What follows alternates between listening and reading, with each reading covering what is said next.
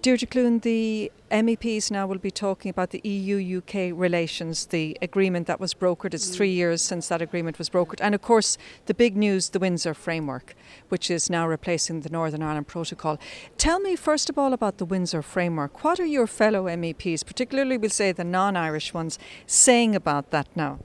Well, I think what most of our MEPs here would think, well, they see that there's better mood music, as we say. The relationship seems to have settled, and we now have the UK, the government there, engaging in a process to make sure the Windsor Framework is put in place and that it actually works for people on the island of Ireland, particularly in the north of Ireland, works for consumers and works for those doing business. So it's practical measures in place, and I think that's really recognised by the MEPs here.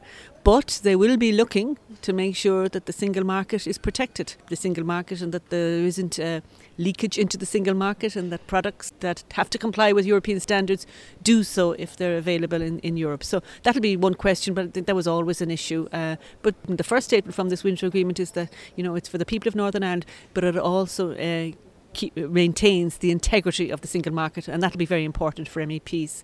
So I think, you know, I wouldn't say that it dominates the agenda here, but it's seen as important, and that, you know, the fact that, you know, they're sitting down now, the UK government is sitting down and engaging, and we would hope that this process can be finalised. Mind you, it has to go through another number of stages yet, but it is an important development and is recognised as that. In what way do you think now could or will relations between the EU and the UK improve as a result of an agreement on this? Well, I hope UK-EU relations have improved with this Windsor Framework, and that we will get to a point where we can move on to discuss issues that we all need to be working together with, like the war in Ukraine, for instance. You know, that hasn't gone away, and it's important that we do have collaboration with the UK in that area, and climate change and the many challenges that are facing us. We need to work with the UK, and the UK absolutely needs to work with the European Union.